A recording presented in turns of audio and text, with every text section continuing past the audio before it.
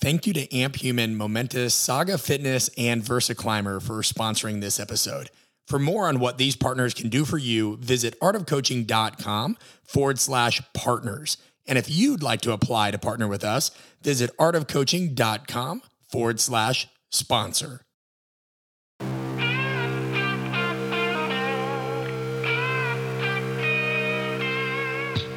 Welcome to the Art of Coaching Podcast, a show aimed at getting to the core of what it takes to change attitudes, behaviors, and outcomes in the weight room, boardroom, classroom, and everywhere in between. I'm your host, Brett Bartholomew. I'm a performance coach, keynote speaker, and the author of the book, Conscious Coaching. But most importantly, I'm a lifelong student interested in all aspects of human behavior and communication. I want to thank you for joining me, and now let's dive into today's episode.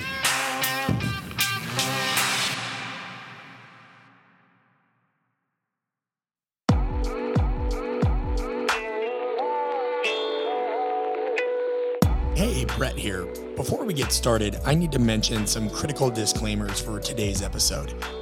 It's heavy. So if you're somebody who has lost somebody to an eating disorder, depression, or the like, please be forewarned. We are diving into these topics. Also, I need to make it clear that I am not a physician, a registered dietitian, or a medical professional of any kind. So nothing shared in this episode should be taken as medical advice, a diagnosis, or me telling you exactly what will work for your situation or the situation of a loved one or somebody that you care for. In other words, please think critically while listening to this episode and assume responsibility for your actions. With all that out of the way, here is something we can celebrate together. Regardless of how dark certain parts of your journey may be, or certain parts of this episode and what you hear about my journey may be, it all led me to some of the most meaningful parts of my life. And one of those parts is the business that I built and that I now share with my wife and my staff. And we are celebrating by hosting a live training on Tuesday, July 27th, 2021 at 3 p.m. Eastern Standard Time. That's New York time. Now, don't overreact to the date and time. No matter where you're at in the world or what you have going on, if you register, as long as you're registered, you will have access to the training that I'm doing for life. You will have digital access to it for life. So get over to artofcoaching.com/clarity. That's artofcoaching.com/clarity, CLARITY, this moment. Especially if you're somebody who wants to make the most out of your experiences, your gifts, your perspective, all in the name of helping others. We're going to show you how to do that and so much more. artofcoaching.com/clarity.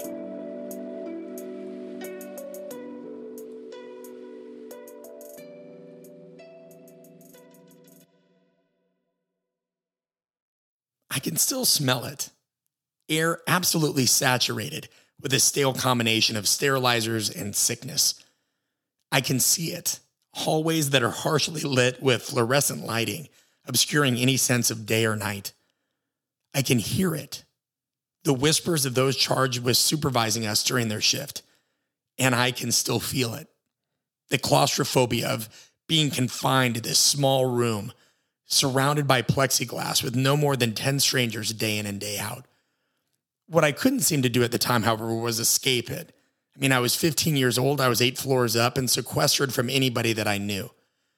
And this was the reality of nearly a year of my life, time spent in an eating disorder wing of a hospital in Minnesota, a place where everything I did, was controlled, scripted, screened, and policed.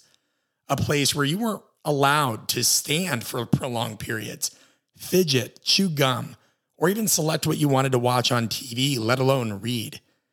A place that was advertised as a treatment program whose goal was to help people, yet in reality, it was more of an incubator for some kind of insidious behavior. A place where whatever passion and empathy much of the support staff was supposed to have had clearly been replaced with cynicism, selective attention, and what I can only describe as a propensity for providing pills to patients who really would have benefited more from true person-to-person interaction as opposed to platitudinal patient-provider interactions. Now, the latter really shouldn't surprise anyone who's experienced some aspect of the healthcare system in the United States when they found themselves in dire straits. A 2010 article alone focused on quantifying the economic impact of communication inefficiencies in U.S. hospitals. And it showed that hospitals in the United States waste over $12 billion with a B per year as a result of inefficient communication. And that inefficient communication often leads physicians and nurses, people that are well-intentioned, well-meaning, people that have done their due diligence. They deserve to be there to have the chance to care for others. But it's led to them being more stressed, often less effective, and far less personable, which all impacts a patient's experience. And in some cases, the research shows even their prognosis. Now, don't let me lose you here because this is critical to today's episode. A little bit more research before we really dive in. A 2005 paper published in the Journal of Psycho-Oncology looked at outcomes-oriented approaches in order to define poor communication in that context. And what they saw is, or what they defined as poor communication, as those verbal and nonverbal aspects of the relationship between a clinician and a patient, which have the potential to create unfavorable outcomes. Now, the paper went on to state that it is universally recognized that communication exists as a ubiquitous and necessary entity in care delivery. That means, guys, for those of you that are maybe driving and kind of, dividing your attention, what they're showing and what should be fairly obvious to us is no matter the skill of the provider, no matter the technology, anything like that, they understand that communication is an absolute linchpin in terms of how any of that care is delivered. And it has the potential to really create this positive or negative experience that would either advance or deter more health outcomes. So even if somebody's getting the right treatment plan, if it's not communicated appropriately, we are seeing billions of dollars wasted. We are seeing patients lose their lives. We are seeing people take the wrong medications. We are seeing the wrong treatment being implemented. We are seeing people not be reached.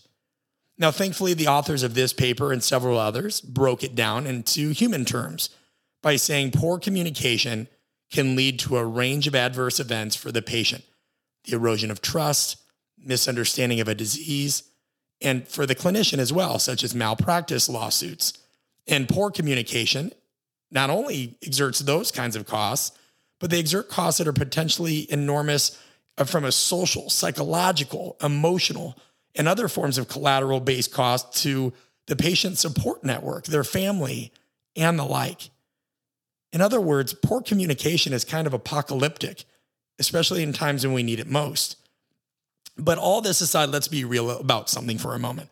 Okay, me ending up in the hospital that I mentioned in the beginning was my fault. Nobody else's. There's no argument about that.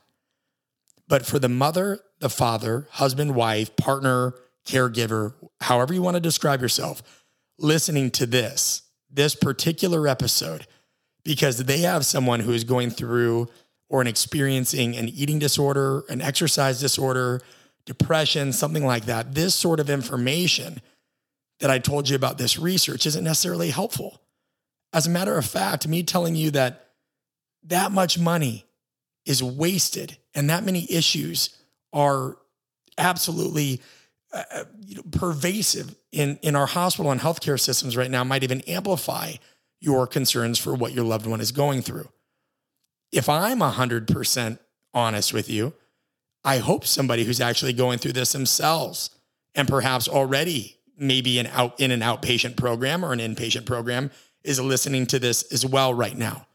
Because we're going to dive into how you can overcome this. We're going to talk about the truth about overcoming eating and exercise disorders, even if you find yourself in a situation where you're not getting great care and it seems like nobody understands what you're going through, because these are things that I experienced.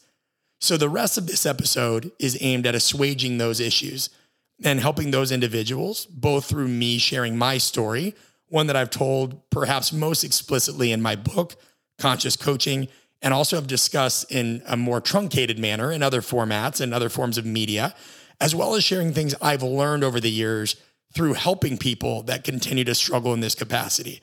Because while some of you listening might know me through my work working with professional athletes and military, or maybe you know me through my work that we're doing with Art of Coaching, consulting with Fortune 500 organizations and members of different political aspects. We've helped somebody run for mayor. We've helped members of the healthcare system. No matter how you're familiar with me, this is really the roots of what got me here. This is the roots of what brought me into coaching to begin with, my struggles in this space.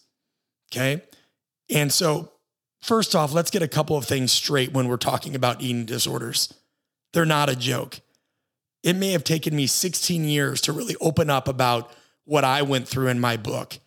And it probably shouldn't have taken me that long. Now, why did it? This isn't about me, but the simple fact is, guys, I grew up in an industry, strength and conditioning, where it's not about you. That is beaten into your head. You are a member of the support staff. You are there to support athletes. You're to be seen, not heard. I mean, this is a profession where you're trying to get people bigger, faster, stronger. Everything is based upon this. You're trying to turn people into superhumans. And strength coaches are always supposed to have the answer. They're supposed to be the sturdy shoulder. They're supposed to be the people that have the program that's going to get these individuals to the highest level. Now, why? It's shunned to show some personality, show some weakness, show anything like that in this field is beyond me, especially because coaches are supposed to be relatable, are they not? They're supposed to be relatable. Yet just shortly before recording this episode, there was something put out on social media by a coach in the performance realm at a very well-renowned university that said actually personality is the last thing they would hire for. And guys, that's just troubling, because if there's one overarching theme in this entire episode, it's that personality is so much more complex than we know. It can be home and hearth for so many of our issues. It can be the thing that takes people that are technically skilled over the top and make them better. It can also be the thing that if it's not the right fit, can take those people who are incredibly technically skilled or have the right education. In this case, they've gone through medical school as well as other forms of formal education. And guess what? Because they didn't understand aspects of personality and human behavior, it puts people in dire straits. It limits the effectiveness of what they're able to do. So this took me a while, and it's going to take a lot of people a while, because eating disorders are perceived as a female-only issue, right? Or, hey, it's just about the food. Why can't you just eat? Or it's just about people not wanting to be fat. All of these things are myths, guys. They're myths. And frankly, I didn't have a resource that cut through that kind of bullshit early enough for me. So I'm trying to do it for you. These misnomers, amongst many others, are key contributors as to why so many people in these situations receive a one-size-fits-all treatment, where those helping them out become hyper-focused on the symptoms and the things that they see, as opposed to focusing on the underlying issue. Because when it comes to an eating disorder, the majority of the time, I can't speak for everybody, but the majority of the time, food isn't even really the issue. It's more of a controlling variable, something that can be manipulated when the rest of somebody's inner or outer world just doesn't seem to be making sense to them. What's more, eating disorders often accompany issues such as OCD, obsessive compulsive disorder, depression, anxiety. And this isn't a chicken and egg issue. You know, do those issues come about because they're malnourished and so they develop other forms of mental illness? Is it the other way? Is the eating disorder a manifestation of those other forms of mental illness? There's a lot of debates about this, but no two situations are exactly alike.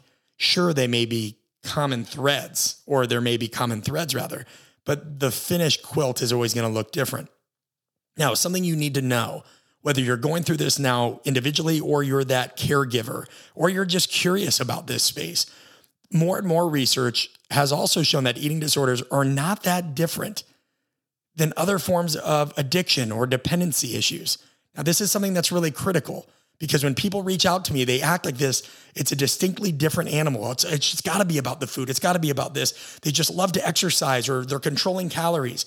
You know, collectively, they are behavioral disorders, whether you're talking about anorexia nervosa, whether you're talking about bulimia. These are behavioral disorders. And behavioral disorders can stem from an interaction of biological, psychological, and environmental factors. They are very complex. It's not one thing. There is even some evidence suggesting these issues can be hereditary, hence the biological reference. They may have just manifested themselves in other ways in different family members. I remember when I shared this with a member of my family, they said, well, that's silly. Nobody else in our family had an eating disorder. Well, there are other members of our family that have addictive traits, and there are members of many other family. Guys, the only perfect family is the one you haven't met yet. Everybody's got something, right? So they may have manifested themselves in other ways in different family members. You might know somebody in your family lineage that has dealt with mild depression, maybe an aunt or an uncle or a cousin. Maybe they have a predilection for a certain kind of drug, right? These drugs don't always have to be hardcore. Certain people might have anger issues, so they rely on things like marijuana or what have you. Could be alcohol, risk-seeking behavior. Maybe they love doing extreme sports and it gets a bit too extreme sometimes. Bipolar disorder, or even just overwhelming anxiety. A mother that worries all the time. These things manifest themselves in a lot of different ways. It's not that simple. As a matter of fact, a longitudinal study from the Journal of the American Medical Association showed that approximately 40 to 60% of the risk for anorexia nervosa, bulimia nervosa, and other binge eating disorders arises from genetic influence. 40 to 60%. And this isn't lay science. Parts of that manuscript, parts of that study were presented at the 2006 International Conference on Eating Disorders. I'll say it again. It's rarely the food or a desire to be thin. It's the thing behind the thing. Let's get even more specific. You see, teens and adolescents see the highest prevalence of eating disorders. And in part, because there's so many different hormones. And let me rephrase this. In part, it's because there's so many hormones that are fluctuating within their body, and these hormones impact mood. They impact decision-making. Think of it like this, okay? And this may not be the best analogy, but I'll explain. Those with sensitive skin are, of course, more at risk for sunburns, just as those who are going through adolescence are more at risk for issues like behavioral problems or drug and alcohol dependence. You see, in teens and adolescents, and I'm using this term a little bit loosely because it shows in the research, no matter what we think as teens or adolescents, when we think of adolescents, guys, it can range from 12 to 24. 12 to 24. Now think of the magnificent difference you see in body types and individuals in that age range, everything that they go through. But during adolescence, I'll use that term going forward, serotonin and a number of other hormones that regulate mood and risk-seeking behavior and the like are all over the place. And so the individuals going through this at that age might not even register that there's a problem, and no amount of your convincing will wake them up to that. So let's get more specific still. There are 3 key neurotransmitters at play here during this stage of development, adolescence: dopamine, serotonin, and melatonin. Now, dopamine influences brain events that control our movement, our emotional responses, and the ability to experience pleasure and pain. Its levels decrease during adolescence, and this results in mood swings and difficulty regulating emotions. Sound familiar? Serotonin plays a significant role in mood alterations, anxiety, impulse control, and arousal. Its levels also decrease during adolescence, right? Its levels also decrease during adolescence. Lastly, melatonin regulates our circadian rhythms, our sleep-wake cycles. The body's daily production of melatonin increases during adolescence, right? So additionally, adolescents are at a higher risk of behavioral disorders because from a basic physiology standpoint, their prefrontal cortex isn't fully developed yet. I'm not trying to get sciencey on you. I'm just trying to give you a foundation. This is the part of the brain that largely deals with reasoning. Or for those of you who have taken my online courses or live workshops, these are people that are more, when we don't have full capability of our reasoning functions, rational persuasion, that influence tactic isn't very effective, right? Giving people statistics and data, right? It's truly the seat of our personality. The prefrontal cortex is in many ways. And that doesn't fully form until the age of 25. So we used to joke about this in a presentation that I had given called Creating the Optimal Coaching Environment, because I've worked with kids and teens and what have you. And you are literally working with an entirely different creature. So when adults try to reason with their adolescents, right? When adults try to, speak to things that make sense to them, and they think, well, why doesn't my son or daughter get it? Guys, you have to understand that, one, you're assuming that you're communicating in a way that relates to them in general. But two, there's a complete barrier that is physiologically based, or another filter, if you will, that still has to pass through. So you're almost talking to an entirely different creature. And that's why, we always have to use different forms of communicating with them. We use humor, we use analogies. There's so many other ways that you have to alter that message. That's why they're marketed to different. And we know these. If we really stop and think about it, we know this. We know that even when we are that age, very few of us ever really responded to just sound reasoning. I know there's always an N=1, and there's somebody that's like, well, that's not true. My father told me this, and I knew it from a young age. Phenomenal, okay? But not everybody had those experiences. So I'm sorry, but trying to reason your son or daughter out of weight loss or their behavioral disorder is not going to work, right? And if you want to get hypercritical, let's be honest, does it really work with you? Let's put the shoe on the other foot. How many of you listening that identify as caregivers for this individual right now have been told to take better care of yourself, right? In some way, shape, or form. Maybe you have type 2 diabetes. Maybe you have high blood pressure. Maybe you don't go walk enough, anything like that. How many of you don't save enough for retirement? How many of you maybe had trouble quitting smoking? How many of you get regular checkups, get more sleep, manage your stress, and the like, right? And if the media or your friends or others beat you over the head with data and statistics of why you should do those things, would that immediately change? No. One of our guests on the podcast has worked with companies like Google, and she talks about how even members of Google don't sign up for their 401k match, right? We don't always do the things we need to do, and no amount of reasoning and statistics and interventions based on those things are going to work all the time for large portions of the population.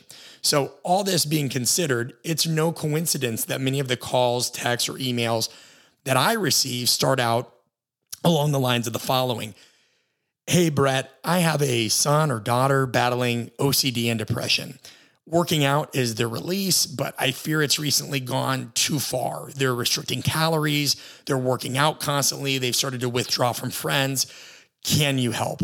Or, hey, Brett, I have a friend whose teenage son or daughter recently fainted and is now in the emergency room. She's got an eating disorder and they don't know what to do. I know you went through something like this. Is there a treatment center you'd recommend? I told them about your book and, yes, the book. Anxiety, working out, OCD, fainting, all part and parcel to my own experience. Now, here's where I stop just talking to whoever you might be if you're the caregiver or whatever caregiver may be listening. And I'm pointing my eyes in a different direction. Your direction. You, the one listening to this that might be going through this very situation. The one who's equal parts angry, confused, irritated, sad. The one who feels like to a point in your weight loss that you saw results you wanted. Maybe initially you were leaner or faster, more focused, more mysterious. Maybe even others considered you to be more attractive, which I know people make stupid, superficial comments that groom certain predilections to body image. It can be such an errant comment. Oh, you look so much better, Beth. Oh, you look so much leaner, Dan, anything like that. And then that just plants a seed and it spirals. Maybe it's you, the one that felt like none of it was a big deal. And it wasn't until it spun out of control. The one that just wants to be left alone so you can figure it out on your own. The one that wants it to stay. Maybe this disorder has become somewhat of a friend to you. And believe it or not, for those listening that can identify with that, this happens. People that do have eating disorders talk about it sometimes as some sort of friend. Some of them want it all to go away. And maybe I'm even talking to you, the one that's considered not wanting to be here anymore. Yeah, I'm definitely talking to you. And make no mistake, even though we don't know one another, I have a right to talk to you. And I'm going to tell you the things that many of the nurses and doctors and therapists and the ballyhooed staff at some overpriced treatment center that insurance doesn't cover, or even if it does, it won't work, won't. And my tone here is stern and it's forthright because sometimes it's what you need. Compassion comes in many forms, but me sitting here bullshitting you isn't going to do you any favors. And in my case, all that was just noise. And all of that noise was moments away from snatching my own life. You see, I've been in outpatient programs. I spent a year of my life, my sweet 16 as a matter of fact, in inpatient programs. I lied, I cried, I stole, I rebelled, I fought. I even got in a high-speed car chase that ended up with a member of my family taking out somebody's trash cans and nearly putting their SUV through their living room. And that's not embellishment. I was threatened. I was made fun of. I was complimented. I was celebrated by my friends one moment and abandoned another. The works. Oh, we're still not connecting yet. I still don't understand you and how different your situation is. Fair enough. Fair enough. Let's get comfortable and dive a bit deeper. You see, I was always an active kid growing up. And it's one of the reasons my issue was so hard to pin down. From a young age, I played sports competitively. I was on a select baseball team, the kind where you play 80 games in 80 days. I played football. And when I wasn't doing those things, I was at the park doing those things. And I remember the first time I saw my first Rocky movie at 12 years old. Maybe it was 11. I don't know, guys. And I started doing push-ups and sit-ups every night. And there was no issue then. This was just me being inspired by a movie and being an athlete. And, my dad would get Men's Health magazine, and I remember reading it, thoroughly. And it was on the coffee table. I wouldn't want to go to bed. If I go back even further, I remember a time, and I don't even know if my dad remembers this. So Dad, if you're listening, how about this one? Sometimes my dad would work late and he would take us to his office, and his office had this gym and a hot tub on one of the floors of the massive office building. So he'd give us his key card, and while he worked, he'd let us, or sometimes it was just me, but I think I remember it being my brother and I, he'd let us in there to work out. There was a TV, there was one of those Nautilus machines, and there was a hot tub, and that stuff was just cool to us as kids. We didn't care. We're in this cool building late at night. I was also always a determined kid. At one point in my life, it seemed like we lost a lot of members of my extended family in rapid succession. I remember losing my grandma. I remember I was watching the movie Braveheart, and I heard this scream from my mom's bedroom. And I remember she had just gotten the news that my grandmother, her mother, had died.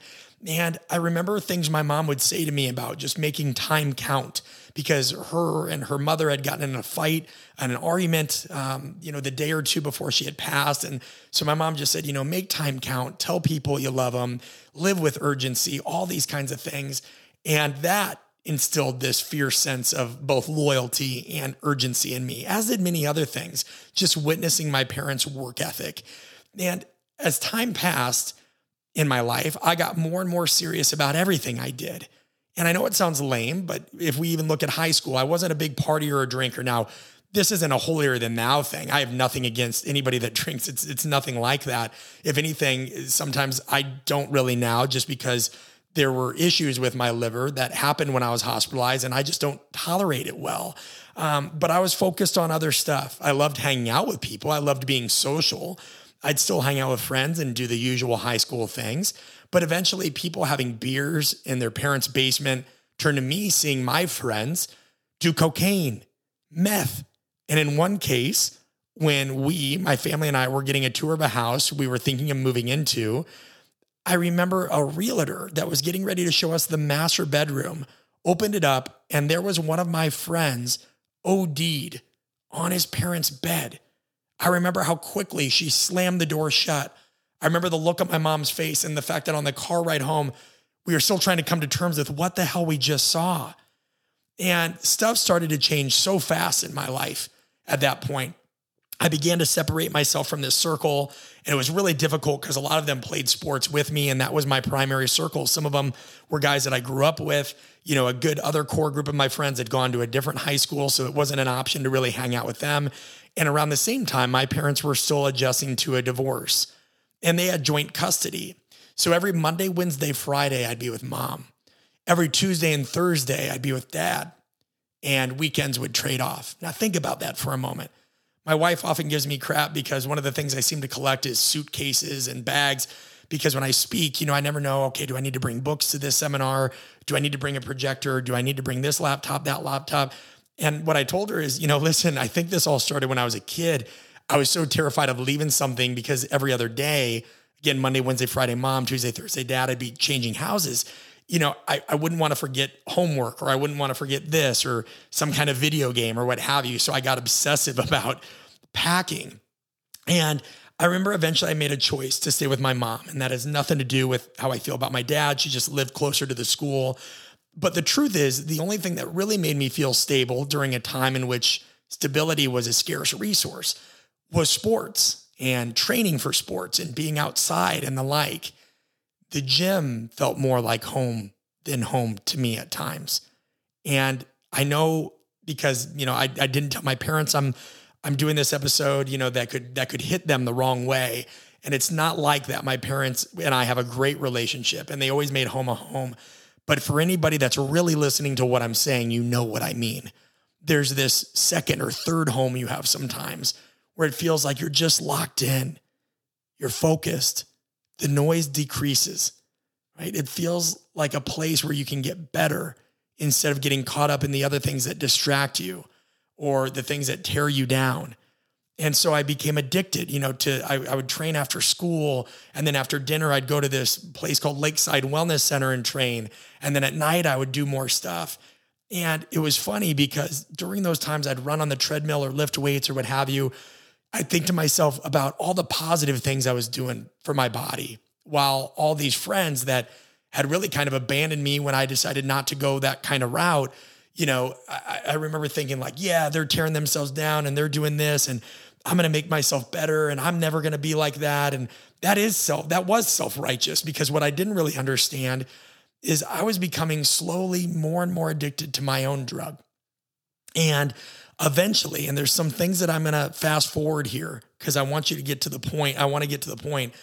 I passed out while training one day, and eventually my mom took me to go see a doctor, and they were really worried about my health. They were trying to test, like I was experiencing aspects of hyperglycemia. They were trying to see why I was passing out. I remember drinking this solution. The doctor eventually told my parents that he thinks I needed to go to an eating disorder program.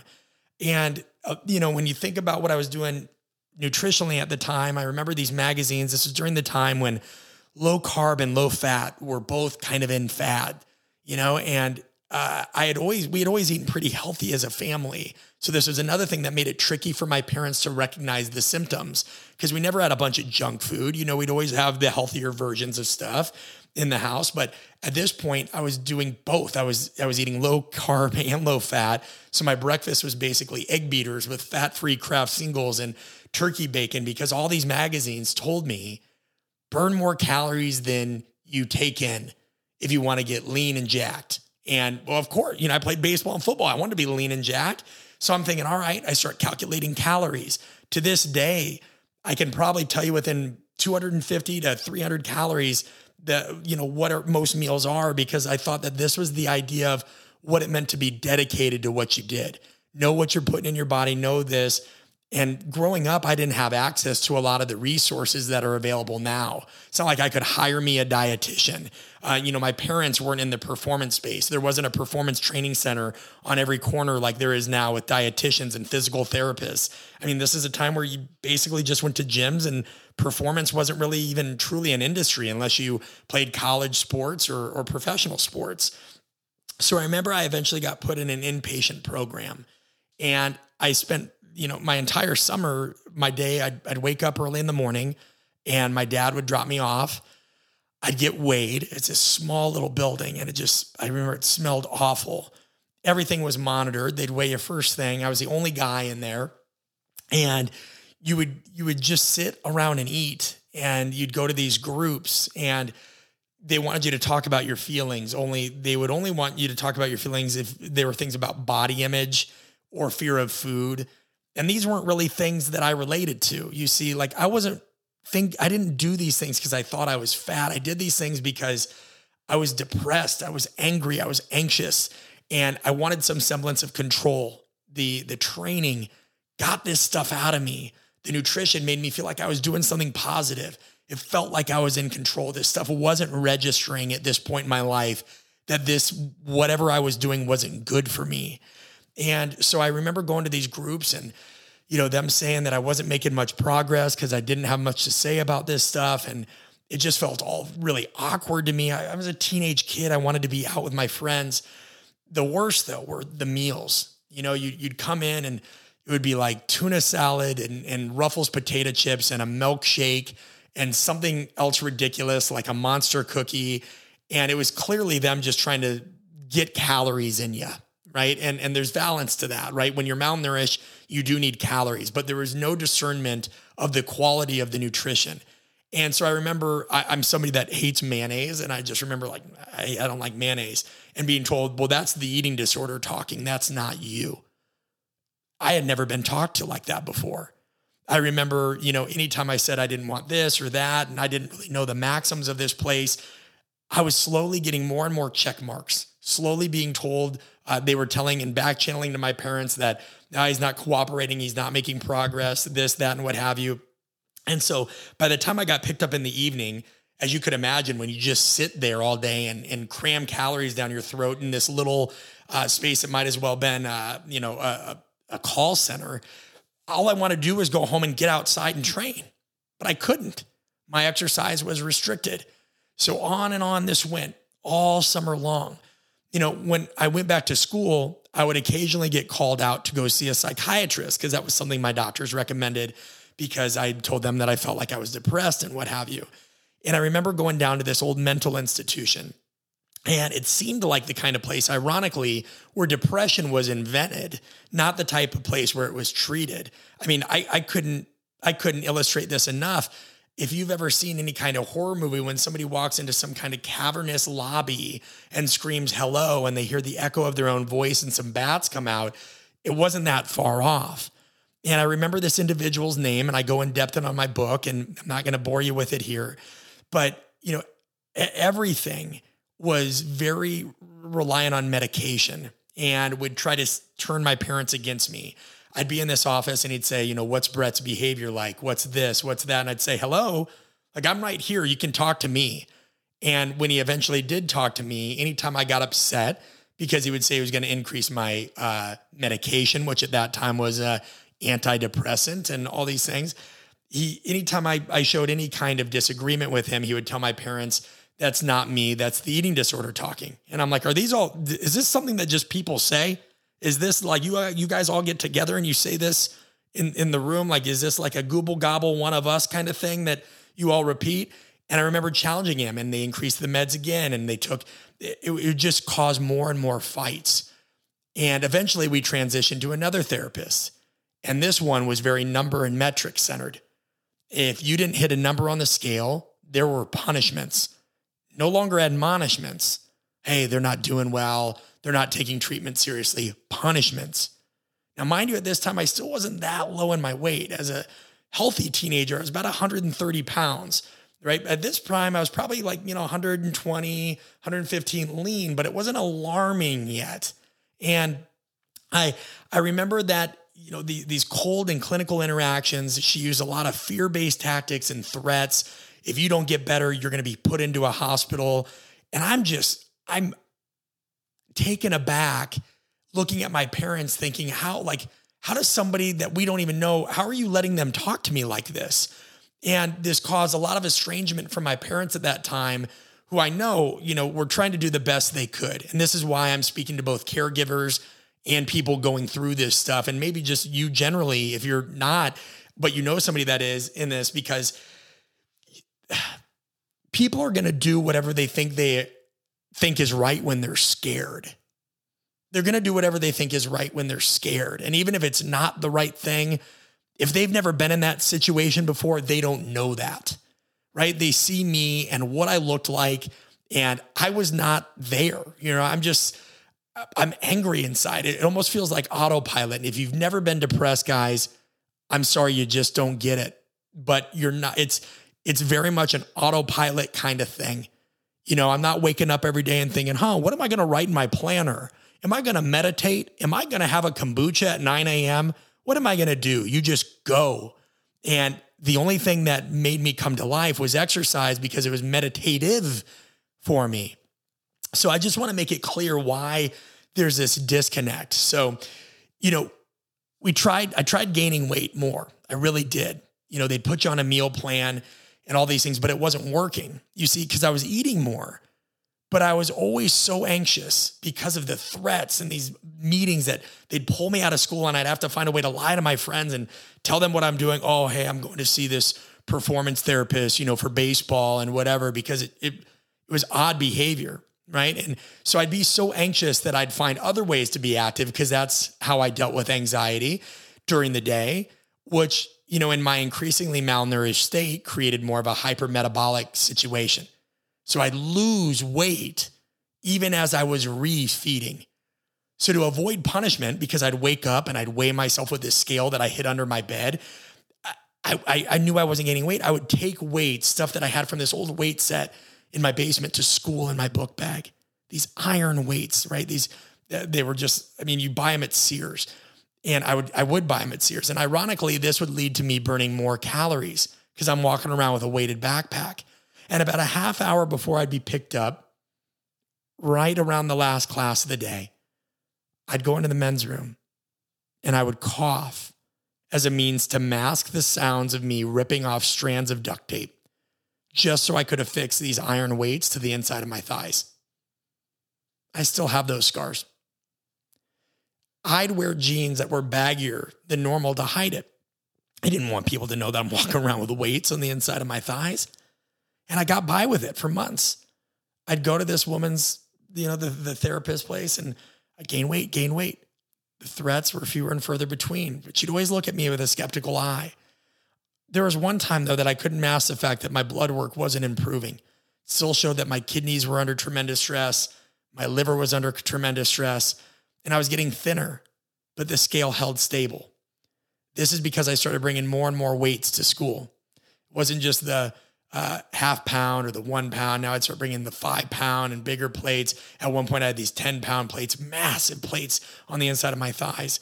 And, you know, I remember my parents saying, why can't you just eat? Why can't you do this? And, you know, guys, there comes a point, and if you're going through this, where you don't want to focus on food. And so sometimes that you wouldn't get everything in, or you wouldn't know why you weren't gaining weight. You would think that you would do it.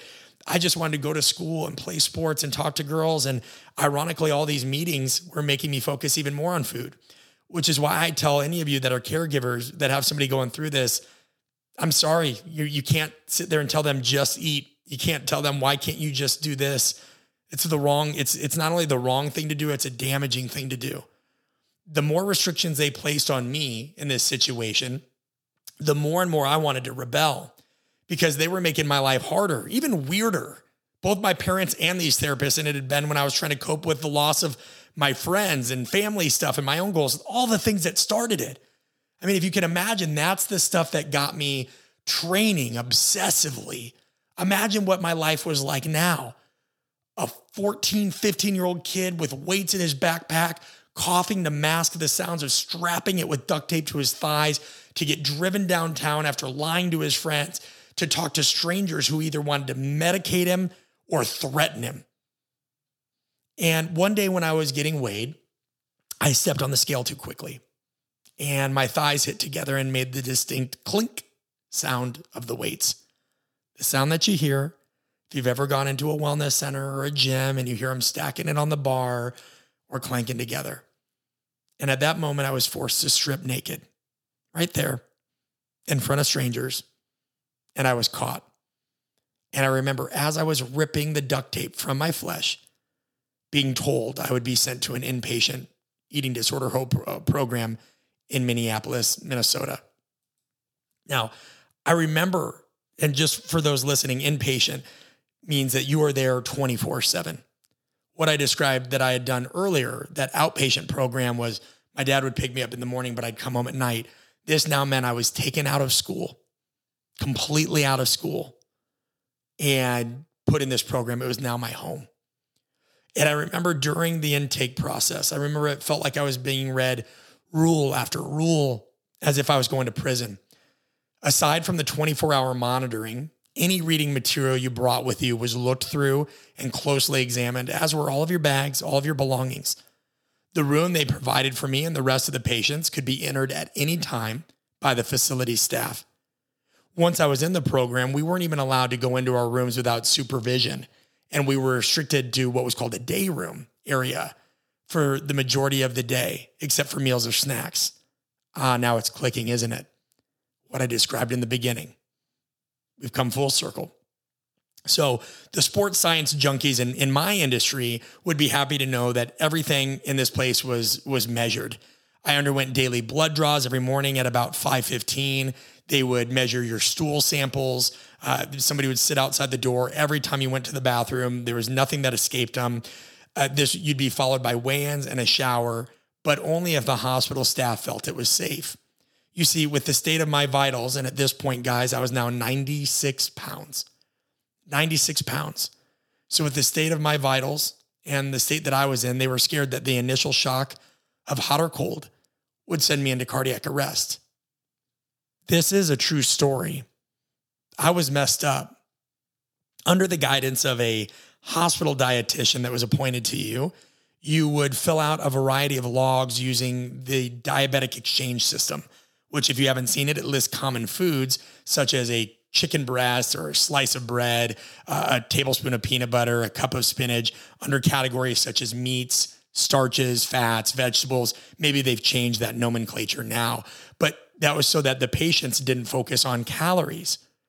All food was measured, and every bit of it had to be consumed without protest. There was no physical activity whatsoever. None of it was allowed unless you had progressed to a certain level in the program based on your BMI, which is a whole nother story and a whole nother joke if you know about the inaccuracies of the BMI. And even then, if you did progress to that, it was limited to stretching and exercises with a 3-pound dumbbell or ankle weights while you sat on a stability ball. Like I said, if you had to use the restroom, a nurse would stand outside the door to ensure you weren't doing anything. No sense of privacy, no sense of dignity whatsoever. So most of my days were spent in this aforementioned day room. And I hope you're still listening, caregivers, because if this is the treatment program that you feel like your son or daughter needs to go into, while not all of them are like this, there are more than enough stories of them that are. And mind you, this is one that was told to us was one of the best, if not the best in the world. Now, this day room featured a few tables, a desk, a couch, and some chairs. The hospital staff could view you and everybody else, these people that you don't know, through a plexiglass window while they sat at their main desk. They would tap on it to warn you if you were participating in what they deemed unauthorized behavior of any kind, such as fidgeting, such as chewing gum, or even standing up, because all of these things burn more calories than sitting, and they wanted every calorie accounted for. You could read approved books or magazines as long as there was nothing about training or sports and diet or what have you. You could watch PG movies that the hospital provided, right? You're not bringing in your own movies. There's no streaming. There's nothing like that. There's no Spotify. None of that stuff even existed yet. And only PG movies were allowed, like whatever you had. You could watch Babe the Pig on repeat. And if you stood too long or you did fidget or chew gum, you were only given 2 warnings before they either made you drink a meal replacement or at the worst, threatened, and yeah, that word choice is accurate, to utilize intravenous feedings to replace any calories you might have burned through that non-exercise activity. Now, it wasn't all just the day room. Wait, there's more. The dining room, another place that you got to maybe shuffle 10 steps to get to, really filling up those rings. The dining room where we gathered to eat our total of 6 meals throughout the day was another experience. And if the day room made you feel like an animal in the zoo, then the dining room would make you feel like a lab rat, because the underlying tension and aggression of all the other patients that you'd sit with, like it was a big, happy family, was escalated by the presence of hospital staff seated at both ends of this glass table. And why was the table glass? I mean, I'll get to this, right? But it was so that they could ensure that none of the patients were hiding food or mixing it in odd ways to disguise taste so they could make themselves, they want to tell themselves they don't like a certain food. So you would see people taking mustard packets and trying to mix them in with their pizza and doing odd food combinations, and it was also so they could make sure that nobody was hurting themselves or trying to cut themselves under the table and anything like that. But oftentimes, these nurses would accuse patients who had done nothing wrong or threaten them by saying, we're going to give you a meal replacement if they had any sign of apprehension. I mean, guys, this was hospital food we're talking about. Some of it would come up, you'd get essentially a McRib. And if you cut off the little bit of flubber, they'd tell you that normal people, and that is the language they would use, normal people would eat that. If you had mashed potatoes and gravy, if any brown from the gravy was left, you were to lick it up or you were to use your finger. And if you did not do that, they would sit with you until you did. They would order you a replacement, or guess what? The boost, the Ensure, or the intravenous feeding. Sound exciting? So this was anything but effective. It only increased patient anxiety, creating this negative feedback loop in regards to eating.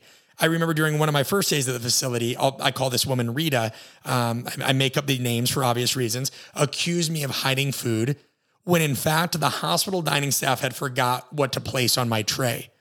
She was writing up a report literally at that moment that would have further restricted any of my privileges and ultimately would have cost me more time in this program, as if 1 year wasn't enough. When someone from downstairs finally came up and admitted the mistake was in the kitchen, it wasn't me. I remember as I sat in the dining room that day, I remember thinking that I had never witnessed anything as odd as some of the behaviors I had observed amongst the other patients while they ate their meals. Now, this is the pot calling the kettle black, because I did some weird shit too, right? But this is just me speaking in that moment of time, okay? We all sat side by side and across from one another, so there was no way to ignore it, even if you kept your eyes down.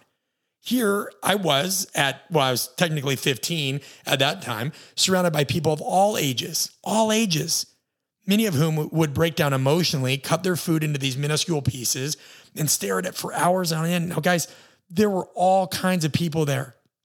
And I just remember, I got to know many of them over time. And I realized that they all had bigger issues in their life, just as I did. Now, they didn't tell these things to the staff often because the staff didn't take the time to ask these kinds of questions.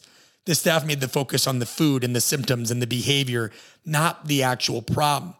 And I started to realize the only difference that I had was that, exercise was the way that I dealt with my stuff. And for many of them, food was their primary control mechanism for whatever they dealt with. One patient's husband had left her for another woman. Another was the middle child of 9 siblings, and she used negative food-related behaviors to keep some form of attention on her, as she otherwise felt lost in the shuffle at home. There was one other guy for a very short period, basically just crossed paths. It was the only other guy I was in there with who was around my age. It was a former junior Olympic wrestler and fell into a similar trap that I had after he experienced his first defeat. The memory of his loss had really just consumed him mentally, and he routinely started going overboard on dieting and training as if he could somehow affect that outcome that had already really been decided long ago. And so while many of the other patients that were not minors could leave if they wanted to, they could just say, enough, I'm out of here. Since I was a minor, I was forced to remain. Now, in this beautiful retreat, in this Elysium, the last bit of our day was reserved for therapy and one-on-one sessions with more psychologists. Once again, nearly all therapy sessions revolved around food-related behaviors, other issues not related to the underlying problems, anything like that. And I took this, by the way, when I became a coach later on.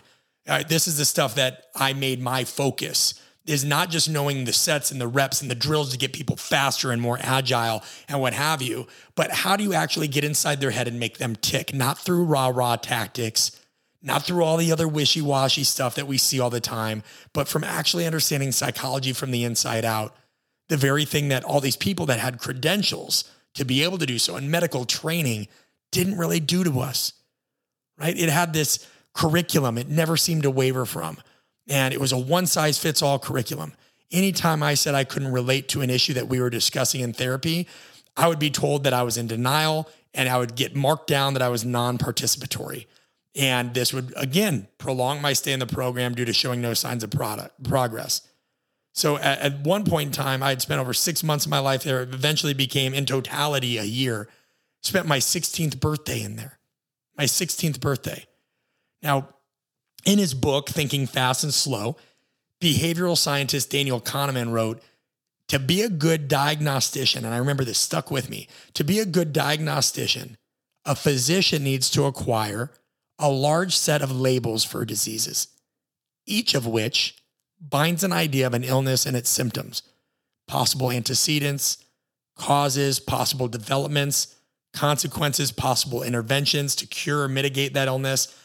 And it was clear that while some of the people in the hospital seemed to care, the majority of them really only mastered the acquire a large set of labels part of Dr. Kahneman's description. They were really good at labeling, non-compliant, you're this, you're that, instead of actually knowing. And this happens in the coaching world, the business world. This happens in life.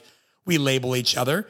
Sometimes it's helpful. We know that in the past, like we would need to discern, is that animal dangerous? Is that berry poisonous, right? So archetypes do exist. Archetypes are just a motif, and we'll do a whole nother podcast on that. But this was taken out of context where they weren't even using that information given. I mean, guys, honestly, if it wasn't for music there, and many of my friends laugh at me because I'm a very big Eminem fan. Now I listen to everything from Eminem to Fats Domino to Spanish guitar to whatever. But at the time, listened to a lot of Eminem, and there's a reason that the song 8 Mile Road is still my alarm clock to this day. When you can't read what you want, and you're trapped in this hellhole, and you can't watch movies, and you're out of school, and you have to get your homework faxed in, you can't work out, and you can't play sports, and you can't call people. Oh, did I mention that? Yeah, you don't get a cell phone. You listen to a lot of music, and that's what I listened to. And if it wasn't that, it was the one thing I had. No friends visited me. Nobody called me. There were no letters. Literally didn't hear from anybody, just alone in Minneapolis, Minnesota. Now, eventually, and this is where we get to the end of this and where we're going to talk about some things that are going to help, right? Eventually, I was fortunate enough to meet a psychologist that I'll call Katie. And she was really masterful in terms of listening and close observation, things that we try to teach now at our apprenticeship workshops. And it wasn't just the way she did it, right? It was the way that she probed in this non-clinical, personal way. I'd share, she'd reciprocate, research, relate, reframe. It wasn't just try to get all this stuff out of me and sit there with your little notepad and scribble. And, you almost got a masterclass in psychology by being in this hospital, because every week you would have to talk to a new psychologist. I mean, I tell people now, if I have any advantage on anybody, it's that I did a lot of therapy at a young age. When my parents got divorced, we had to go to therapy. When I was in the hospital, you had to go to therapy. And that too has its own stigma. Now I haven't seen a therapist since I was, 17 years old or what have you. But, believe me, guys, like that can be an absolute weapon in your arsenal if you have somebody to talk to like that and you find the right fit. So, speaking of fit, it was already odd enough having to talk to a therapist of any kind in the first place at that point in my life. Just like I said, the stigma behind therapy creates the image that it's only for criminals and psychopaths and others that are unstable and weak. Yet we know some of the world's best athletes and best in business see therapists, often. And I remember our initial discussions had nothing to do with the hospital or my current state of health. This was the first person that over 2 years didn't start a conversation off with those things. No clipboards, no theoretical questions about why I thought I was there, no having me lay on the proverbial couch sharing my deepest, darkest secrets, fears, regrets. In other words, no bullshit. A lot of the same way that I try to coach and counsel today. Instead, Katie wanted to know what made me tick. She got down to business and said, hey, what is it that you want? How do you think you can get there? Now, of course, my answer was, I want to get the hell out of the hospital, and she eventually got to know a little bit of my story and what have you. And she could sense that although I had initially sought out to forge my own path after seeing one of my friends overdose, I had instead really lost my way and gotten blinded by all this anxiety and anger. But she also knew and gave me the sense that if I could channel this energy in the right way, I could get better and move on with my life. And once we got this worked out and the appropriate, thing established, the real key was her convincing my parents. She was the first person that actually took my side.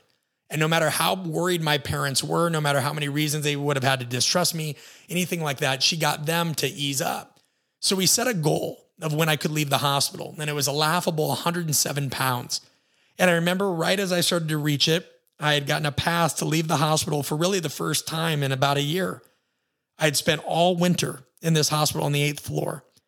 And I remember that, this is a lot. I got to go to a nearby Barnes & Noble bookstore because you still had to manage your steps. I had only 1 hour and I needed to act fast.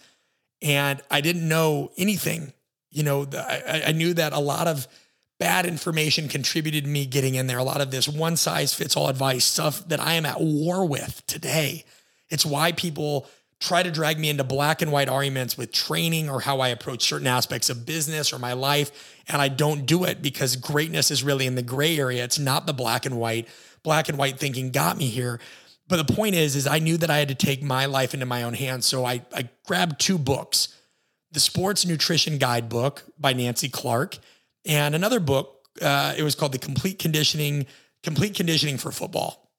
And anybody that's in the performance industry can say whatever they want about these books in light of today's current methods and all the information that's came out. But at the time, for a 16-year-old, both of those served as invaluable resources that helped me get out of that hospital. They played a role in saving my life. Now, I had to, and I'm not proud of this. I'm definitely not proud of this. I can't say I really bought those books. So I'm sorry, Nancy Clark and the other author, but I actually had to steal the jackets of 2 other books. I believe one was on golf and one was on some kind of, motivational thing. And I had to hide those books in the book jackets because I knew when I got back to the hospital, they would confiscate them if they looked like diet type stuff and nutrition. So I got past it. Thankfully, somebody new was working the desk. And I remember reading both of those books seemingly overnight. Eventually got out of the hospital, but not before Rita got one more lick in. As I was, 16-year-old me was walking in that elevator and my parents were on either side. I remember Rita looking me in the eye. This is a 40-some-odd-year-old woman who was a nurse at this hospital and telling me I'll be back. And I remember telling her, you're right, I will be back to speak to all the other people that you weren't able to help. And the irony of this is, my dad and some other people always ask me, they go, did you ever go back? Did you ever go back to speak to him? And while I haven't, I'm speaking to him now. And I'm speaking to them on a medium that far surpasses me standing in one room, talking to one person, 10 people. I'm speaking to them into a medium, and I'm speaking to you in a medium that hopefully reaches millions. I know it'll reach tens of thousands. I know it'll reach hundreds of thousands. We have the metrics for that. But I'm hoping with your help that it reaches millions. Because after that point in my life, it became clear to me what I wanted to do. I wanted to see what the human body was capable of. But more importantly, I wanted to see what humans were capable of if you learned what made them tick on a higher level. And that's when I started to become obsessed with power dynamics and social dynamics and communication. Because training, what I did for 15 years, training athletes, training anybody, physical training is nothing more than a tool to help people learn what they're capable of overcoming.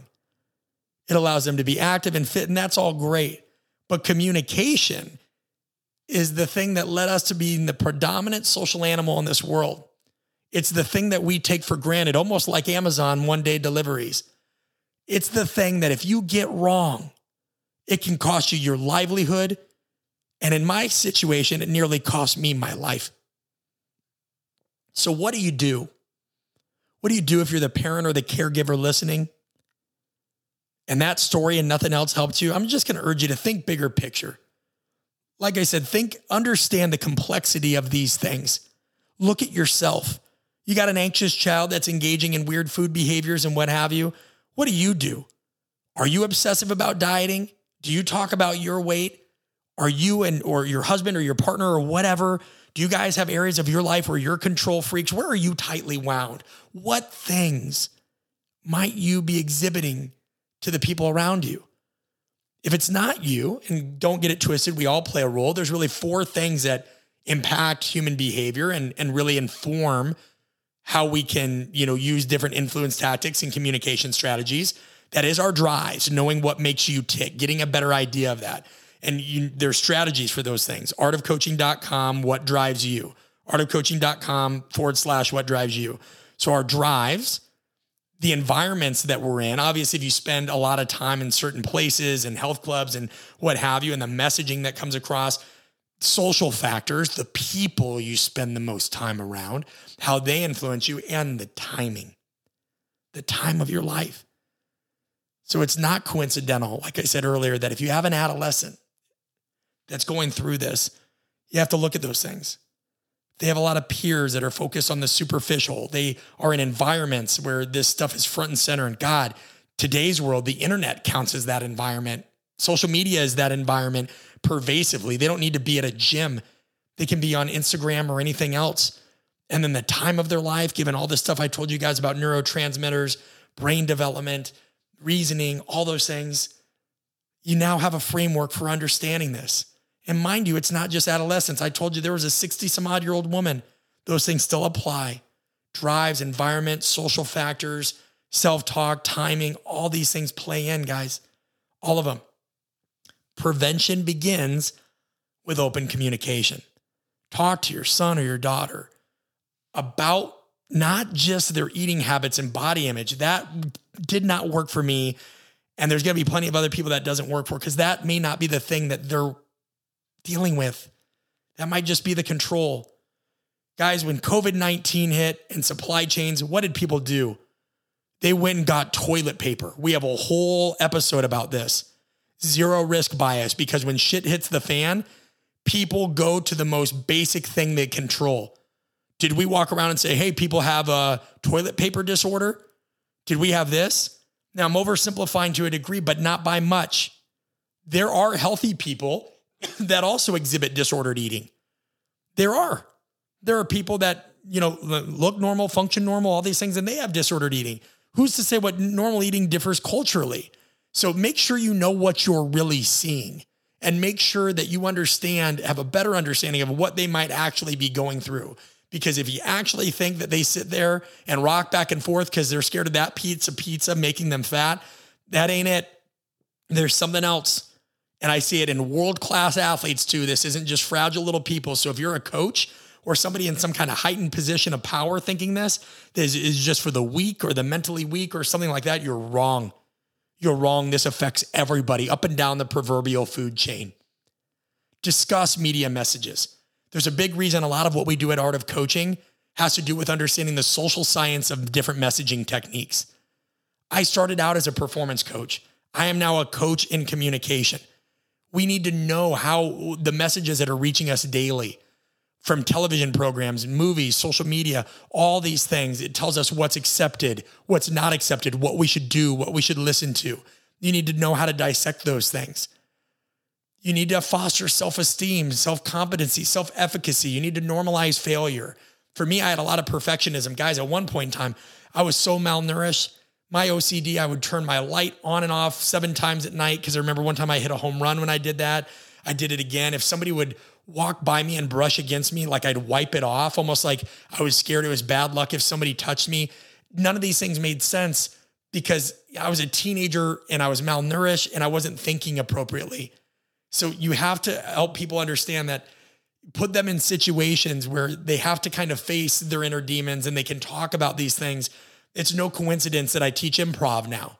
Our Art Coaching apprenticeship is open to all professions for a reason, all ages for a reason, all levels of expertise for a reason. We normalize failure in a space where people can work on their communication skills in high stakes environments. I'm trying to take my mess and not just make it my message. I'm trying to make it my mission. And you guys have to find a way to do that in your own life too. Okay, because we can send all the links, and we will definitely put links in the show notes. Check them out. The Mayo Clinic, this, that, what have you, all these links. We'll put links about eating disorder awareness, all those things. And they're going to tell you, hey, share the dangers of dieting and emotional eating, foster self-esteem, promote a healthy body image, all these kinds of things. And they're great, but you cannot just make it about the diet. You've got to make it about the bigger thing. If you have an issue with your relationship and a loved one, right? Is it always just about intimacy or sex or the money, or is it about what those things represent? Is it really about trust? Is it about connection? What is the deeper piece? So in closing, guys, and I don't know how you close this, these issues can absolutely feel apocalyptic. They can feel all-encompassing, and at times they may be. But you have to remember that everybody's going to go through something in life. And the fact of the matter is that it's almost never the positive things that we go through that make us who we are. You learn more from setbacks than you do constant success. There's no strategy without struggle, and much of what makes life living is the complex, not the easy. It's the complex, the unfinished chapter, the stuff you could never see coming had you not stuck around, showed up in the first place, or just stayed with it a little longer. So, I'm talking to anybody listening now, whether you're going through these things, whether you're the caregiver, whether you're just a bypasser, giving up is easy, especially if you go through every aspect of your life craving that kind of perfection. Eventually, you really do learn, no matter how cliche it might sound, that the shrapnel of life gives you those scars that are supposed to be there. The same scars that remind you that you're strong because you're imperfect, you're wise because you have doubts. But the question you have to be asking yourself now is, what are you going to do next? Guys, I hope this helped you in one way, shape, or form. This is an episode I am not going to be shy to ask you to share. I get about 15 calls, texts, or emails, or DMs, or some form of communication about every month and a half or so from people that have either read my book, Conscious Coaching, and thus want me to help somebody or give them advice about an eating disorder, or somebody else that has heard something about it and what have you. This is a real issue. It's one of the most pervasive behavioral issues in the world, and it also accompanies one of the highest suicide rates in the world. Share it. You know somebody that needs to hear it on either side of the spectrum. I really appreciate you all. Thanks for staying with me during this heavy episode. Brett Bartholomew, Art of Coaching Podcast. Talk to you next time.